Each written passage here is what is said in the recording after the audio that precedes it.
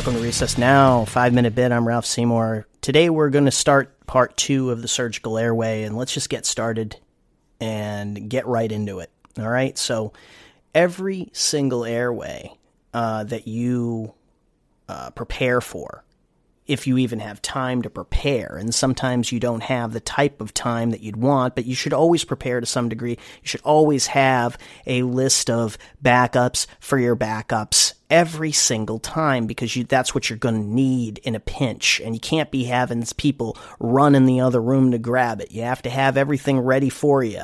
As a paramedic, you should have everything in your airway bag. And I remember when I was a paramedic, we always had everything in our airway bag that we could possibly need in order to achieve airway management in one-stop shopping. That was that bag, okay? So you have to have something similar in the emergency department or the ICU. You can't have people running around to different utility rooms looking for stuff, okay? That's unacceptable. That's my first piece of advice. Have all your equipment ready at the bedside when you need it, okay? And for this, specifically, we're talking about cricothyrotomy, okay? Surgical cric.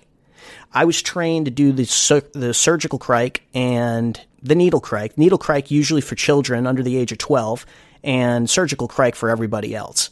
Now, I'm not saying needle crics are wrong. I don't really see it as being that effective. I've never done one personally, so I can't talk about that with any experience.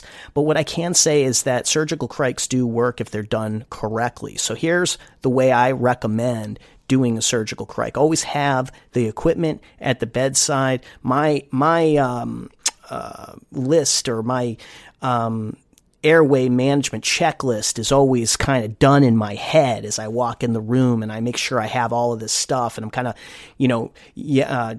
speaking out loud of the things that I think we should need, and then I get the affirmative or negative response of whether we have that readily available. So I try to get that done in real time as we're preparing to take care of the airway. So now when you're down to cric, you're going to be doing a cricothyrotomy. My thing is that the neck probably should be prepped on any patient ahead of time.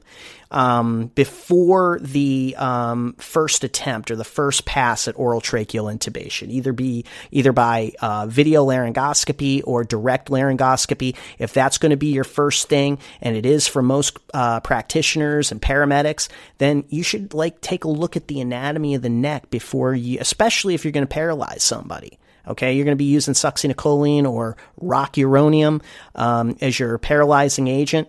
Then you need to kind of look at the neck, the front of the neck anatomy first, and then maybe, prep that area with some betadine before you give any sedation or paralyzing medication to try to intubate. Kind of feel those landmarks of the thyroid cartilage coming down to the cricothyroid membrane, and then beneath that is the cricoid ring. Okay, the cricoid cartilage is right there, and then beneath that you'll start feeling your tracheal rings all the way down to the sternal notch.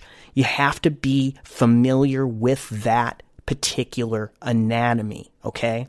Now, the first thing you're doing is prepping the neck. Somebody is going to be at the head trying the intubation, and we're going to assume that was not successful for the purposes of this discussion. You make the determination, I have to cric. We have no SATs. Patient is braiding down. We have to get an airway. We have to do it now. We can't ventilate the patient with traditional BVM for whatever reason. The next step is that you have to have 3 things readily available at the bedside to make this happen. Okay, you have to have a 11-blade scalpel. You can use any kind of scalpel, but I recommend the 11-blade because it has a sharp tip, and you can kind of punch through things with it. The second thing you need to have is a bougie. Okay, and the third thing you should have is either a size 6 tracheostomy tube, which could be any brand, doesn't matter, as long as it's got a cuff on it, or you could just use an endotracheal tube. Those are the 3 things that you need to make this happen, okay? You don't need lubricant. You don't need any of that stuff. You need those 3 things, okay? We call this technique, and I just adopted this way of doing it because I think it makes so much sense, is the scalpel finger bougie technique in order to make this happen, okay? So you've already identified your landmarks at the front of the neck, okay? So the next thing you're going to do, you have your equipment, okay? And you're going to find that cricothyroid membrane, and I highlighted from superior to inferior, okay? In descending order, I told you what that anatomy was going to be. The first thing you want to do is make your longitudinal incision, okay, above the cricothyroid membrane, okay? And that is a vertical incision with the scalpel, and it kind of go down to where the membrane is, okay? You might have some bleeding there. You probably won't be prohibitive. Just go ahead and make that incision deep enough to get down to where that membrane is. Make it about 2 centimeters. Let's say 2 centimeters, 1.5 to 2 centimeters in length. The next thing you want to do is dive your finger down and feel that membrane with your finger, okay? And that's with your non-dominant hand. With your dominant hand, you take that scalpel and you punch through that cricothyroid membrane, okay? You angle the blade. The blade goes sideways, not up, not down, sideways. So you cut transverse to the patient's right, and then you reverse the blade while it's in that incision, and you cut a little bit to the patient's left. Remove the scalpel down on the field so somebody can recover it. And the next thing you're going to do is ride that bougie under your finger pad and make sure that you go down into the trachea. The important thing is that you don't enter a false passage, and we're going to talk about that a little bit more on the next installment of the Surgical Airway. I'm Ralph Seymour. Thanks for joining us.